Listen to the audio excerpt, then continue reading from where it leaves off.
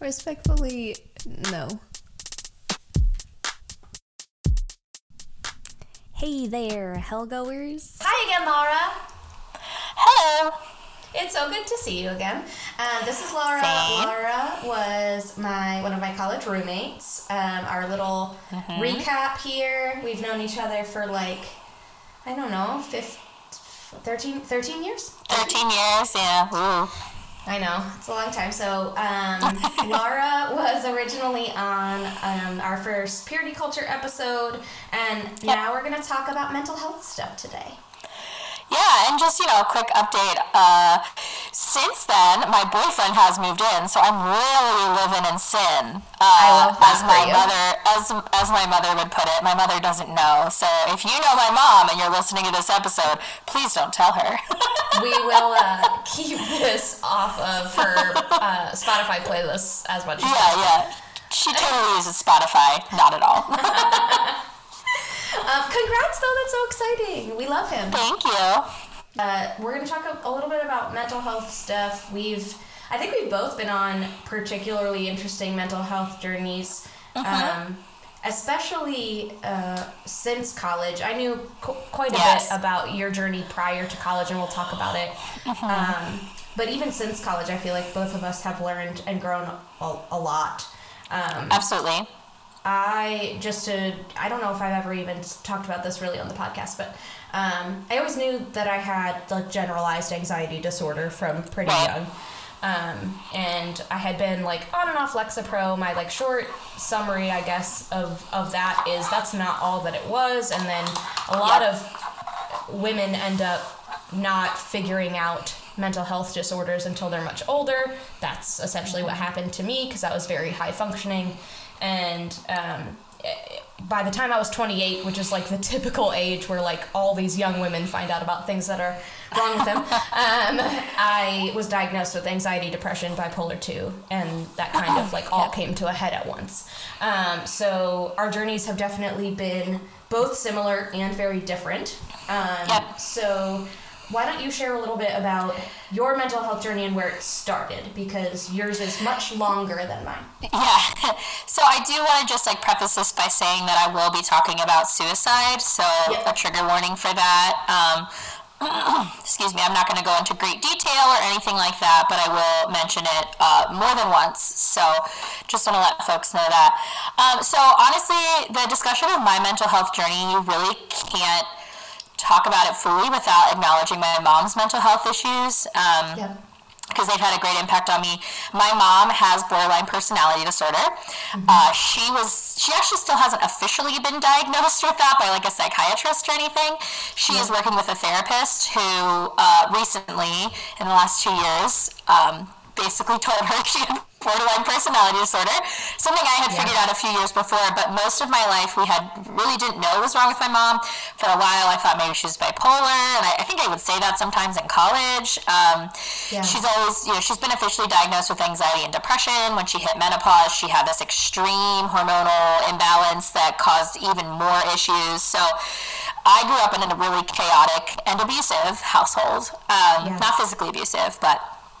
And so from a very young age, I started having some real problems with anxiety. When I was very young, I used to be terrified at night for a lot longer than most kids are. I slept on the floor in my parents' room for years. I mean, it was a real problem. Around 10, I started having actual problems with insomnia. Not just I'm scared, but literally I could not sleep. And 10 years old is when I was put on my first sleep medication, which is not normal. And I didn't realize that until therapy a couple years ago. And I was it's wild to me that no adult in this situation was oh, we're putting a 10-year-old on medicine for insomnia. Maybe she needs some therapy. Seriously, I mean, it's crazy to think now, especially both of us have had education backgrounds, thinking how long, by the time you got to middle school even, that you would have been medicated.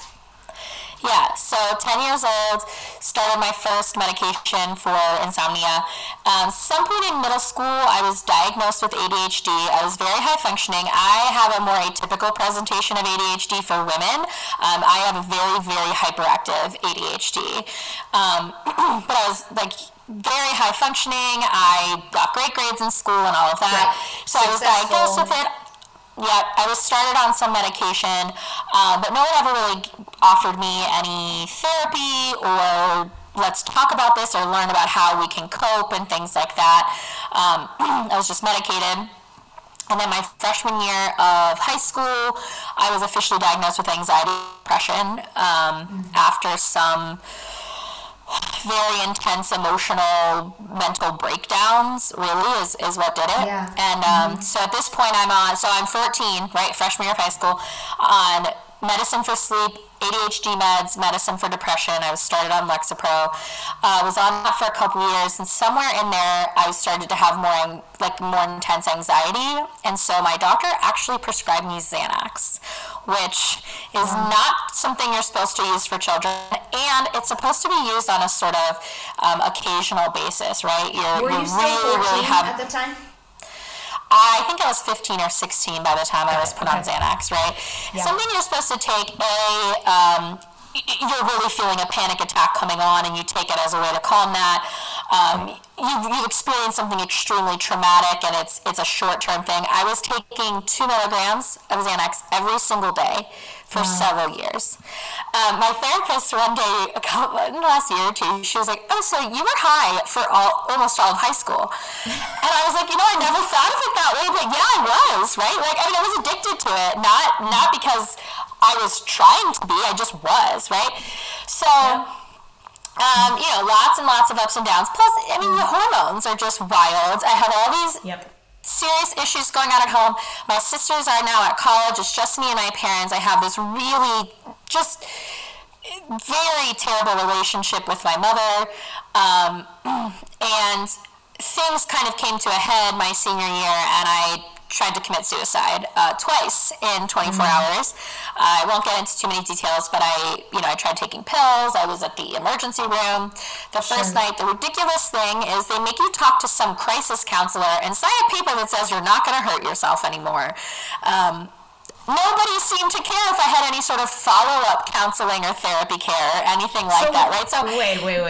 You're telling me that you signed a paper. Again, you're still a minor.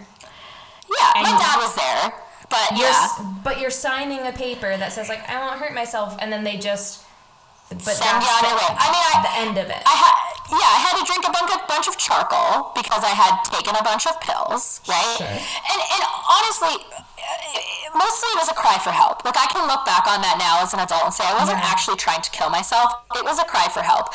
I took the pills immediately. I was like, oh fuck, and went and told my parents what I did, and they took me to the ER. It was a cry for help. Sure. So yes, they sent me on their way, and really all of this to me is a really great, and by great I mean terrible, example of how much our mental health care in this country fails people.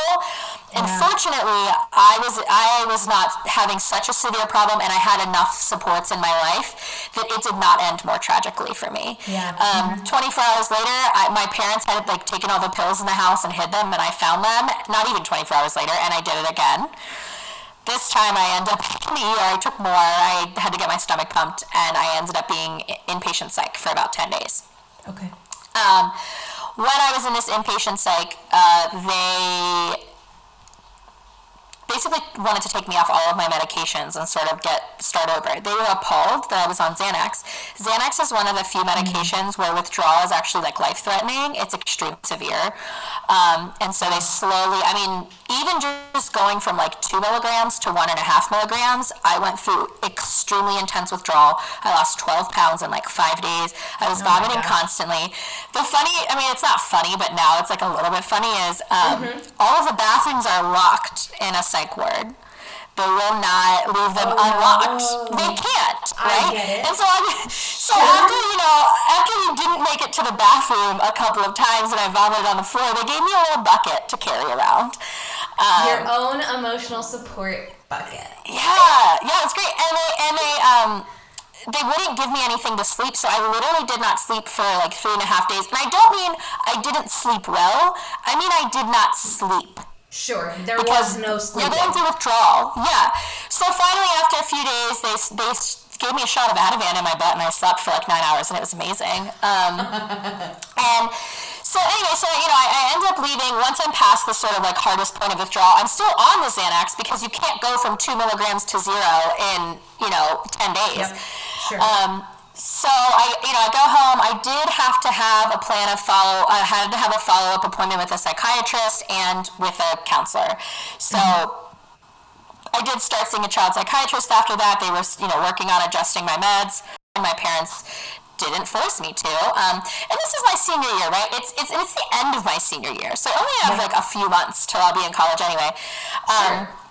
So they kind of get things adjusted. I go to college. I'm at college. College is a hot mess for a variety of reasons. Sure was. At one point, I had a couple breakdowns in college, and you witnessed some of them, or maybe not in the moment, but some of the like after effects of things. And in the fall of 2018, so 4 years ago, I really hit a breaking point. There were some family things going on that were really intense. I was really struggling in school, and I actually left teaching a couple months after starting therapy. I was thinking about it before then, it just happened. And I was doing a lot better with work-life balance and all of that, therapy. I was starting to really understand the fact that I was abused as a child, starting to understand my mom's mental health issues more and how that impacted me. I started, getting better about setting boundaries with my family and things like that. So things were generally more positive, started dating, and then COVID really kind of fucked with me again. So, like lots of people, yeah, absolutely. Absolutely. And so I'm an extrovert, and so not being allowed to really see people and everything. So I ended up increasing my dosage of Lexapro a little, which I'm still on now, that same dose. And then also, weirdly, started having some really serious issues with my ADHD. To the point where I was doing things that were dangerous. Like, I was leaving my stove and oven on constantly. I was not paying attention while I was driving, and I was bumping into things and running over curbs, and I hadn't gone into an accident yet, but there were like some really like serious issues, and I talked to my therapist about it, and she asked how my anxiety was, and I said, my anxiety is like the best it's ever been. Yeah. And she had this moment, her face like lit up, and she goes, oh, and I was like, what? She goes, your anxiety has been a coping mechanism for your ADHD your whole life. And I was like, what? And she says, ADHD brain forgets to turn the stove off. Anxiety brain checks that the stove is off 5 times. Oh my. And I was like, wow, like mind blown. I just like never realized. And I go, well, I don't want my anxiety back. She's like, no, you have to learn healthy coping mechanisms, Laura. And I was like, oh yeah, that makes more sense. So she and I actually for a couple months really tried doing some things, and I was still, she's like, all right, she's like, I'm not a medicine pusher, but you're going to burn your house down, or you're going to kill yourself or someone else in the car, like, some of these other things. So she's like, I really, really encourage you to talk to your doctor about getting back on meds. So I did a year and a half ago now. I'm on Concerta, which is what I was on in college. It's a pretty low dose. It helps me not do things like burn down my house, and helps me a little bit, but it's not such a high dose that I feel like it mellows me too much, or anything like that. So anyway, here we are today, still in therapy. Oh, and of course, the most recent thing is I actually have started EMDR just in the last couple months. So for folks who don't know, it's a therapy modality. It is specifically for folks dealing with trauma. Yeah, and here we are today. So that was my very long story. No, that's great. There's a podcast that I personally love called Ladies and Tangents, and they recently did an entire episode on EMDR because one of the podcast hosts is doing it. And so they did like a whole kind of recap of what it is and a summary of the purpose. Go listen to that if you want to know more. There's a couple of things that you said that I thought were really good to point out. One was that you just started to realize in like the last few years of therapy that you were in abusive relationships at home, even though they weren't physically abusive. Correct. And that's important to point out for anybody who feels like they might be having PTSD type reactions to things and they're unsure of where it's really coming from. And I know a lot of people talk themselves out of thinking that they were abused or experienced trauma because they were like, well, no one ever hit me, or, well, no one ever blank. Like, fill in the blank, it could have been worse. Yeah, and from like a teacher perspective, right? Like I've in the last few years thought about like, did I have students who were in the same situations as me? It's easier to identify neglect, to identify physical abuse. I was not physically abused. We were all three really good students. And so people knew we had a tumultuous relationship with our mom, but no one really identified by everyone's general standards, you guys were doing okay. We were okay, yeah. Like, we to identify emotional and verbal abuse is a lot harder. It took me a long time to even say that. Like, I used to be like, oh, you know, my family's pretty dysfunctional. And then it was like, oh, I wasn't like abused exactly, but it was bad, you know, and it was like this, and then I was like, well, you know, I wasn't physically abused. And I'm like, I mean, I was abused. Like, that's the reality. And I think it's hard because you don't want to think that about your own life. And then it's like, okay, now that I know this, what do I do with this information? Like, do I tell my parents that? Do I not? You know, like, does it matter if they know? And ultimately, I reached a point where I had to, because they were getting so angry with me about these boundaries I was setting, and they were really pushing me and really trying to manipulate those, you know, I can't believe you would do this, or all these things. And I finally reached a point, I said it to my dad first, who was not really the one who was being abusive, but certainly enabled a lot of the behavior. And I said, Dad, we were abused as children. We were. And it was hard for him because my dad was physically abused by his father, because his father was an alcoholic. And he was like, no, you weren't abused. And I was like, we weren't physically abused. I was like, but what we experienced in that house was emotional abuse. No question about it. And I was like, I'm not going to continue to subject myself to abuse. And I reached a point Christmas of 2020, I think 2020, oh, that feels so long ago, where I was like, it was really hard. I ended up storming out on Christmas Day because it was just terrible. Holidays are especially hard for my family, as they are for lots of people. And I was like on my way out, and I said, Dad, I was like, I will not be in a relationship with you and Mom unless you get therapy and you get some serious help. I will not come back for a holiday. I will not celebrate birthdays with you. I will not continue to be subjected. I will not continue to subject myself to this. And I didn't talk to them at all, really. I maybe a couple texts with my dad for several months, but they started to go to therapy, the two of them together.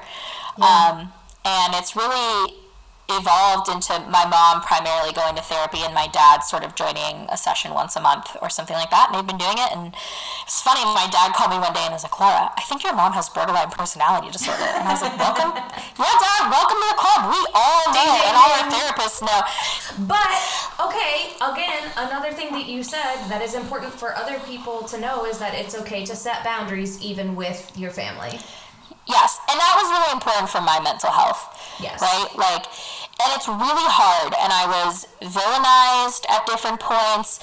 I felt extreme guilt. I mean, one time we're trying to plan Father's Day with for my dad, and it's getting so out of control, and I basically just reached a point where I was like, Dad, you have to put a stop to this, and I will just make a plan with you, or I'm not doing this. And he was like, why can't you just figure it out with your mom? And I said, because we're not successful, and I didn't see him for Father's Day that year. And I felt really guilty about that. That was hard. It's not easy, and it doesn't just solve the problem right away.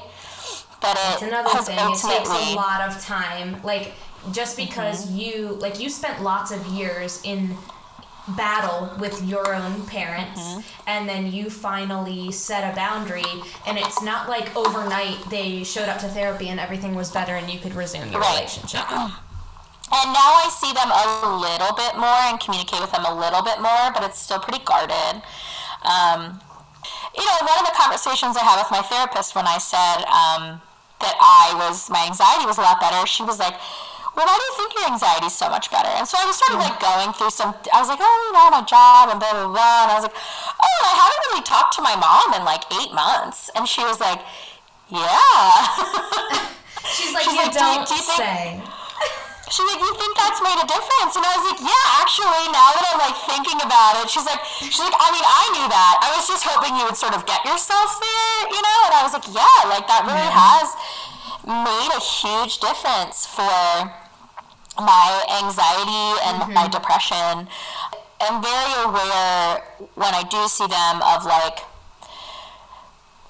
I am going to be more heightened and likely to be triggered. So do I have an escape plan, right? Which sounds dramatic, but like, what is my plan to leave, right? Like, I don't want to. I'm not going to sit here and be abused. Yep. So how do I leave that situation? And the thing that's so hard, right, is like I can do that now as an adult, but like I couldn't do that as a child. Right. There was nowhere to escape to. Like you were where you were. Yeah. And I used to have this terrible fear that either my dad was going to die and we'd be left with my mom, or my parents were going to get divorced and my mom would have primary custody. And it was honestly the scariest thing. Even now thinking about it, I feel a little bit anxious. Like that was such a scary thing for me. And that is not normal for like 11-year-olds to be thinking about. So correct. Yeah. I mean, a lot of people go through so many variations of this, whether it's a parent with mental health issues or an addiction, alcoholism, like something of that nature where they don't have an escape. They're receiving a trickle-down effect of the stress of their parents or the grown-ups they live with, and they present as doing okay to their school system or their daycare or whoever is, or their church family, whoever is around them. And that's, I guess, a good kind of segue, because your parents were very involved in the church, like super involved. And I think your dad was even like... My dad was a worship leader. Yeah. So he was a part of staff. And has been an elder for a while, and maybe stopped doing that recently, but he was an elder for quite a while. And I sort of alluded to this earlier. Like, I do want to clarify, my dad wasn't himself necessarily abusive, but he definitely enabled my mom's behavior, and was really not good at confrontation, coming from his own past traumas, right? Like his family issues. I think one thing that was really hard was, and I was thinking this right before you said this is a good segue, one thing I hated hearing from people in the church or from family friends or whatever was, you know, well, you need to respect, you need to honor your father and mother. Yes. And how harmful that is to say to someone who is a child who is being abused, that, well, you need to honor your father and mother. And what does that tell a child about relationships for the future, about how they should be looking, you know? And there's also this whole thing in the Bible about wives submitting to your husband, right? And so if you are a girl in the church who has an abusive family, who's being told honor your father and mother, and then you marry a man who's abusive and you're told to submit to your husband. What? I mean, it's just a cycle of abuse, never right? ending. Yeah, and as a child, I used to get so frustrated. And the funny thing is like sometimes there'd be family members or whoever who would say that, who, like, they would get into fights with my mom, and like they like did not like my mom. And then they're telling me, and I'm like, excuse me, I have to live with this woman every single day. You see her at holidays, uncle, whoever, and you're annoyed with her and yelling at her, like, you can get the fuck out of here. But it was really damaging. And it was this thing where it's like, then you feel guilt about not obeying your parents. You know, there was a point where I was in middle school where I started hitting my mom. And that is a shame. I felt so much shame around that. And I felt like I was such a terrible person. And now, as an adult, I'm like, oh, it's okay, that was okay, you know, but I understand now that I was in an untenable situation for a child. I had no way to get out of this situation. Trying to have a conversation with my mom or get any sort of emotional maturity out of my mom was impossible. And so there was just a point where everything would boil over. And then you add in the anxiety, the depression, the ADHD, impulsivity, and I would hit her. Yeah. There was nowhere for that response. energy to go. And no one's taking me to therapy or counseling. No one's helping me with this. My mom doesn't know how to deal with her own emotions, so how the hell is she going to help me deal with mine? Right. And it was really shameful. It was this guilt of I'm supposed to honor my father and mother, and sometimes I hit my mom. Like, it was terrible. Well, because that becomes a sin. And now it's like weaponized against you, when in reality you have not been taught how to cope. There has been no resources for you, and so now your mental health has become sinful in nature somehow. Yeah, there's no recognition of this is a child who is reacting to trauma. It's you are sinful because you don't honor your father and mother, because you do these things. And I can't tell you how much I would pray and cry about asking God to improve my relationship with my mom, to fix things in our family. I spent hours and hours doing that, and nothing happened. And then it was like, well, you must just not have enough faith, or whatever, it might be. And it's really compounds the trauma of what you're already just experiencing on its face with like what I was experiencing with my mom. It compounds it to become even more psychological and problematic. So, because it's not just that I'm not getting along with my mom, it's that I'm disappointing God, Right, which is, again, a wild thing to put on a 10, 11, 12-year-old. Right. Where you're like, okay, not only, apparently, can I not do things right in the eyes of God, but I also don't feel safe in my house. Like, where am I supposed to go?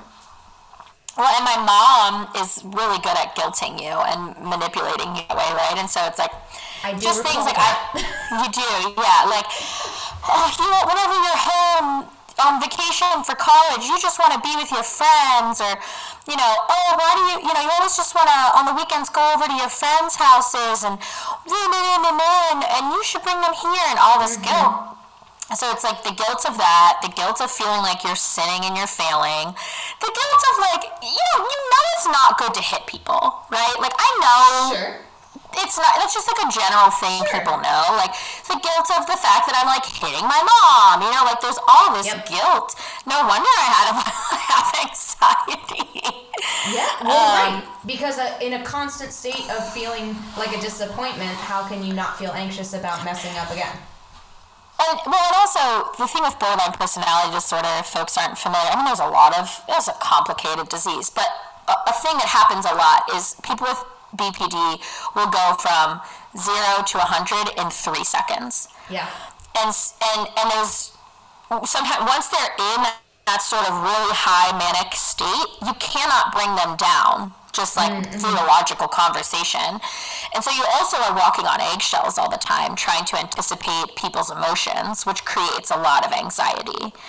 Miranda, I know you know this, but I have a lot of physical health problems too. And then another, church thing to connect here is this idea of, I grew up in a more charismatic church, and there was definitely this idea of healing, and people can be healed, and God can heal you. And so that's another thing I prayed about a lot, was to be healed from physical and mental, issues, and obviously was never successful.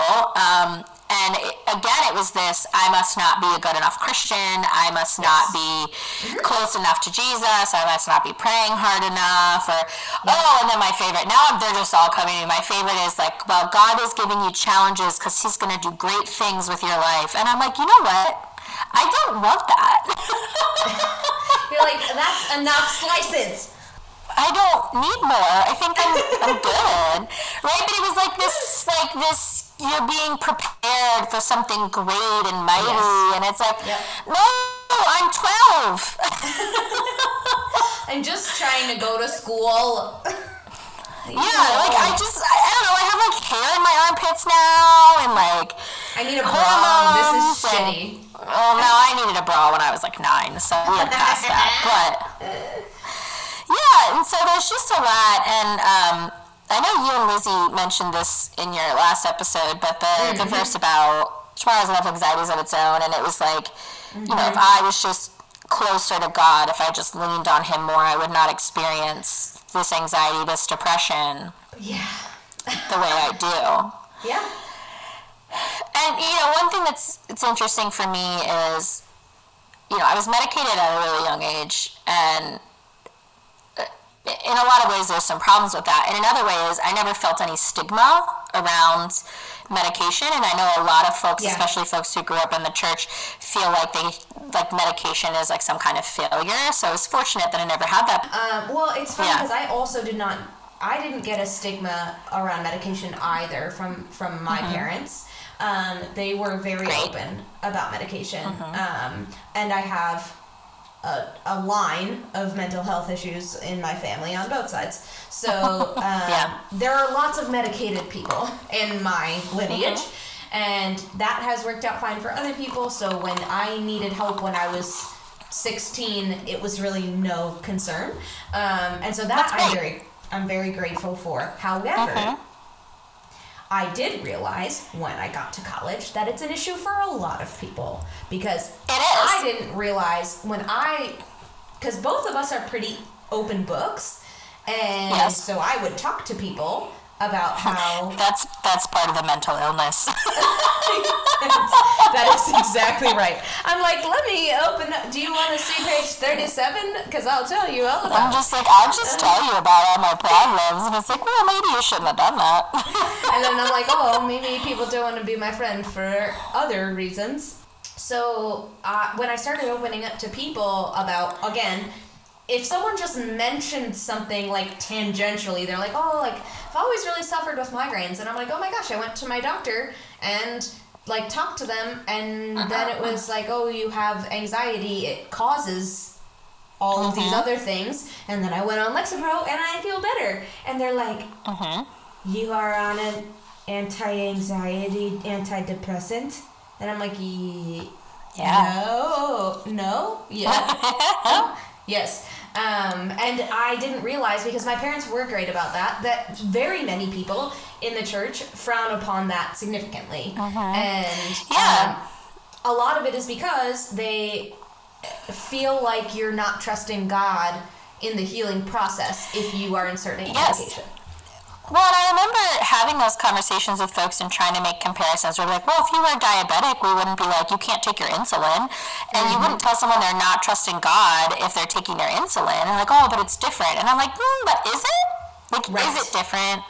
It's because if I was like gonna, at least from this tangent, if I was gonna say like, I really just want people to know that needing medication or therapy is not a failure of faith, is not a failure of who you are as a human.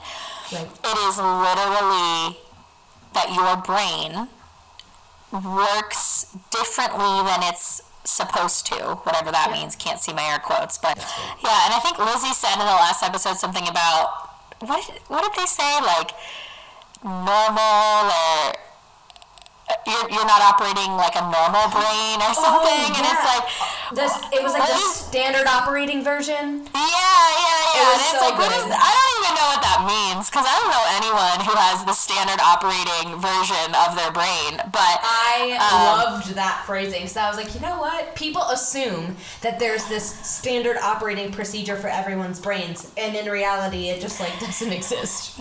For some reason, people treat the brain differently than any other part of the body. In reality, explore what makes you feel better and what makes you feel like yourself, and whatever that is, we support it.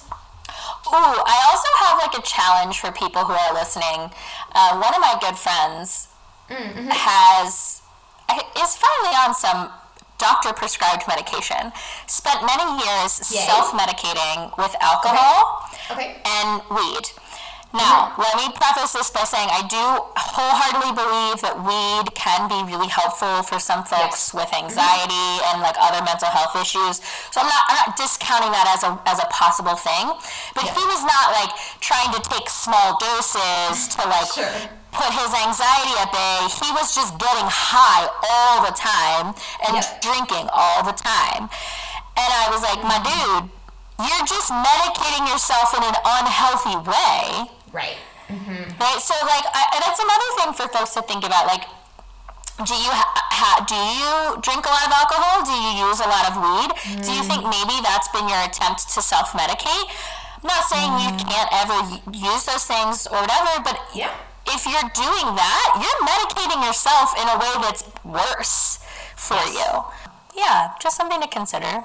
I want to talk a little bit about other coping mechanisms. Like, obviously, we love therapy, but there's other ways that we can do coping mechanisms as well. So, what have you developed as coping mechanisms? For me, I've started to... I used to hate reading. I know you loved reading. You're an English major. But I used to hate reading because people told me what I had to read, and I didn't like that. I also wasn't a very good reader, and so it made me What anxious. does that mean, though? Yeah, right. You know, anxiety. It's that you weren't a perfect reader, and you liked to be extremely good at things. Well, I didn't want anyone to ask me to read out loud and then ask me questions about it because I didn't know what it meant. My comprehension, I could read, but my comprehension was not that of my AP Lit peers.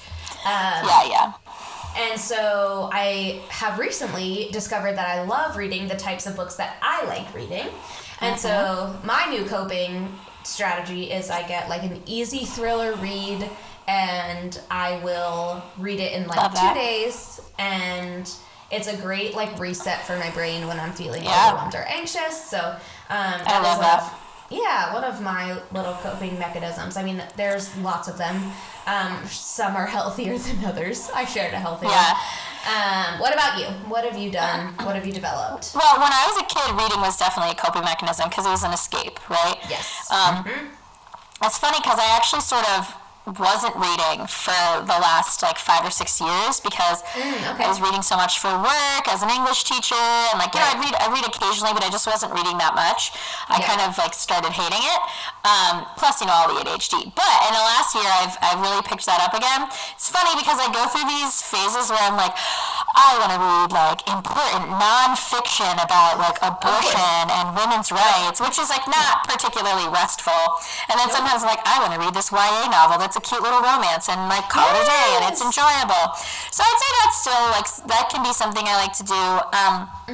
For me, the thing I realized is, so when I get really stressed, my nature is to bottle it up when I'm upset and not tell anyone, because when I was a child I learned that my feelings weren't as important as my mom's, and so I just needed to deal, right?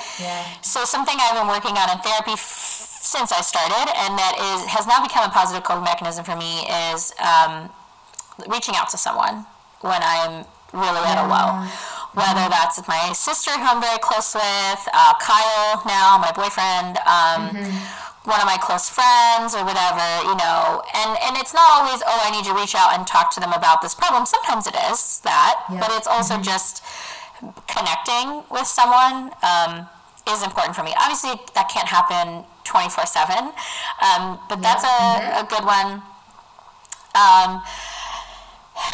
I like doing yoga. I actually haven't been much recently just because of some physical health issues that have been making that particularly hard. But for a couple years, I was, probably prior to this year, I was doing a lot of yoga, and I just really liked that. It was funny because sometimes when I would go to classes, I really struggled because they were long and boring, and my ADHD brain was like, this is too slow.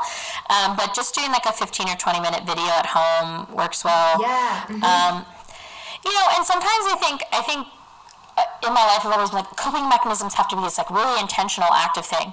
Sometimes my coping mechanism is sitting on the couch with my cat and watching a mindless cooking show, because it just lets me wind down and not have to think about anything. That's why I watch Bachelor in Paradise. I'm just right.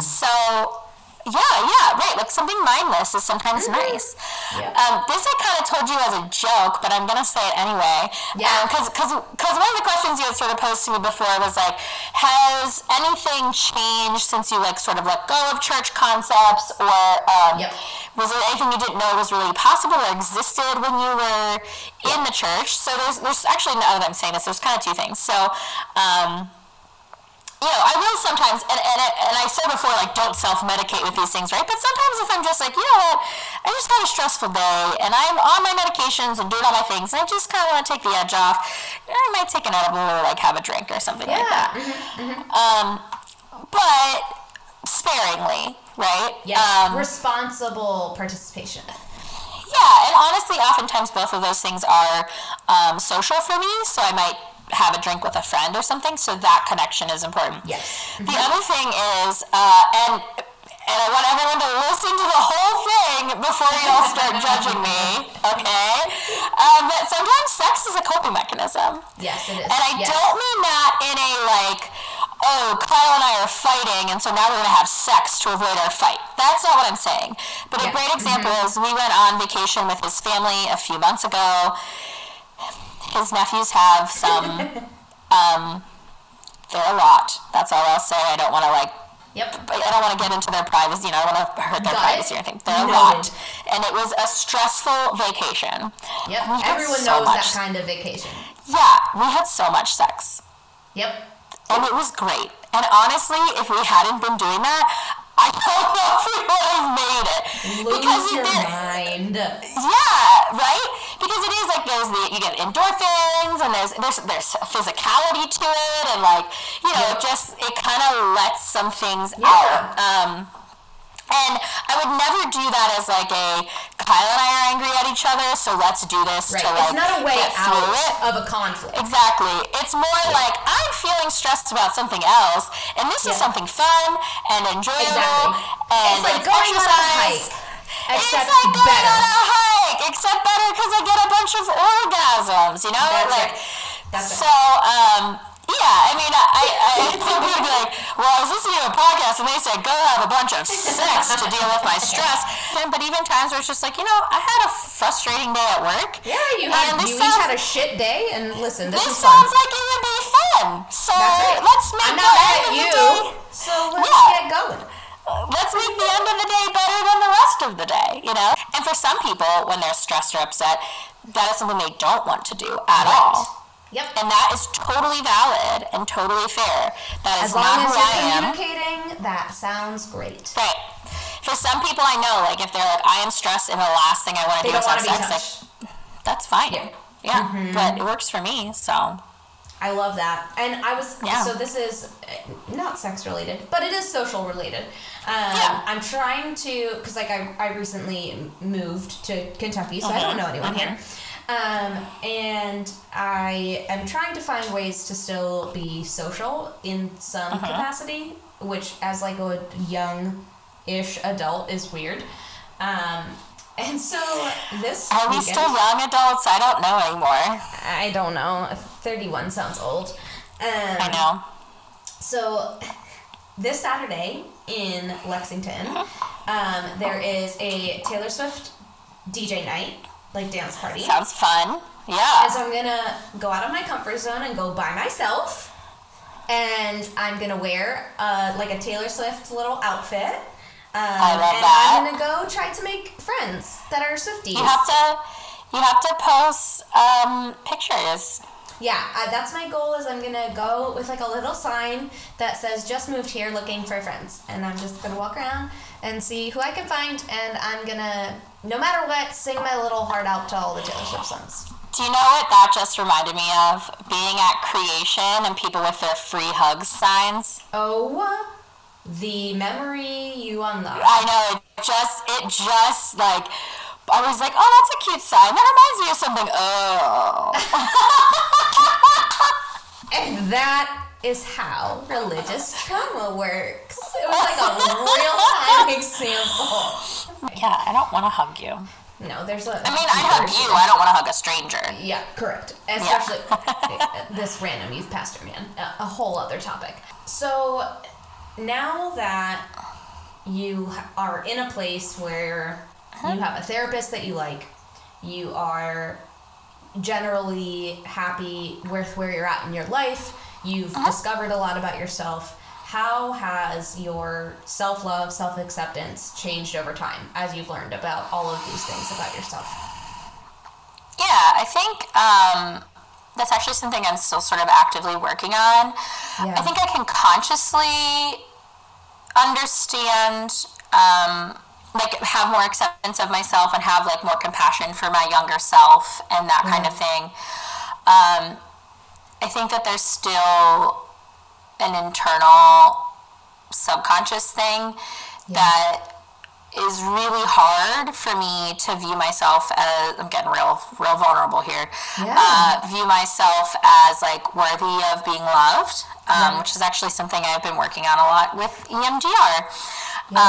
And so I think the subconscious, like, internal shift is still very much hasn't happened, but at least, like, at least sort of in my general day-to-day or intellectually, I can feel pretty positively about myself and feel, like, proud of a lot of the things I've done and where I've been, but there's still, you know, the consequences of the trauma that are not resolved. And that's something that's been even challenging in my current relationship, where you know, there are moments where I jump to conclusions or make assumptions about things because my brain still gets into that fight or flight mode more often than I would like, and you know, that kind of thing. So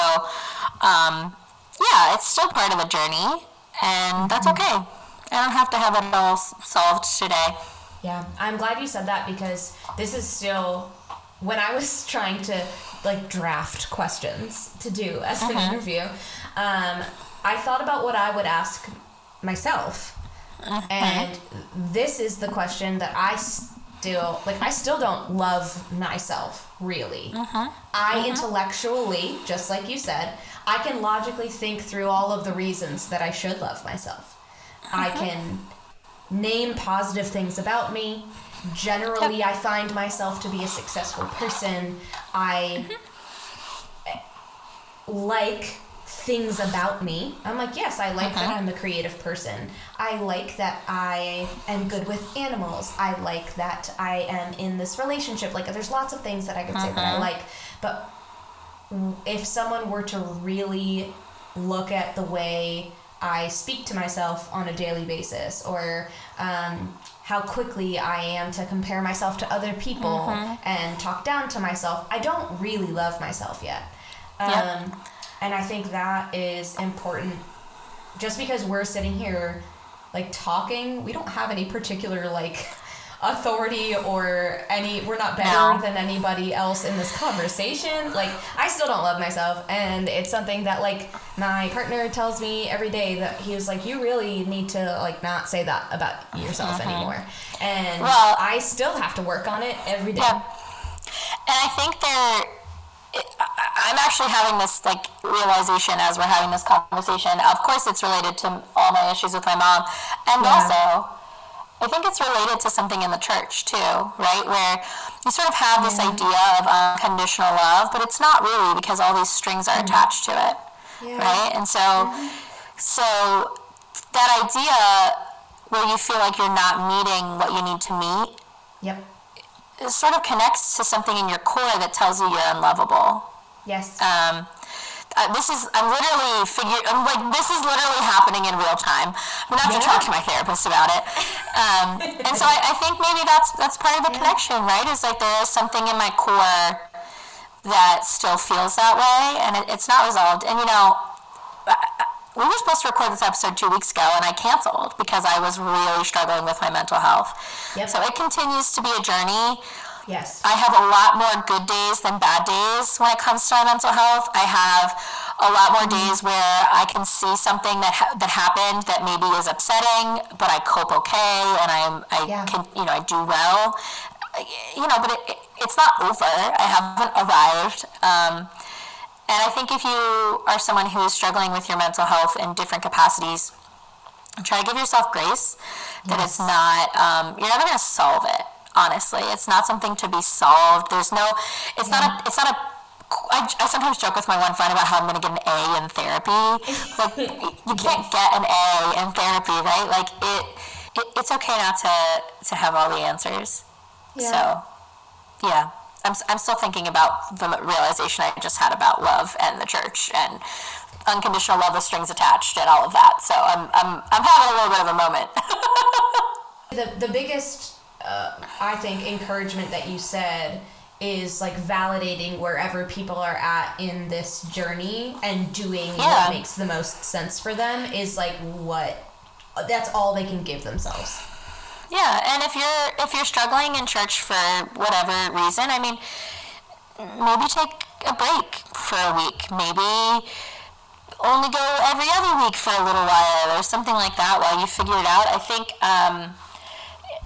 I'm not saying this is an exact correlation, but, I needed space and time from my parents in order to realize the harm it was, the harm it was causing, like the anxiety. And I'm not saying that your church is necessarily harmful. Maybe go to church, it's great. But if you're not sure, like maybe take a little break and just see how you feel or what your reaction is to that. And be mindful, be intentional, right? Like reflect on that and see how you feel.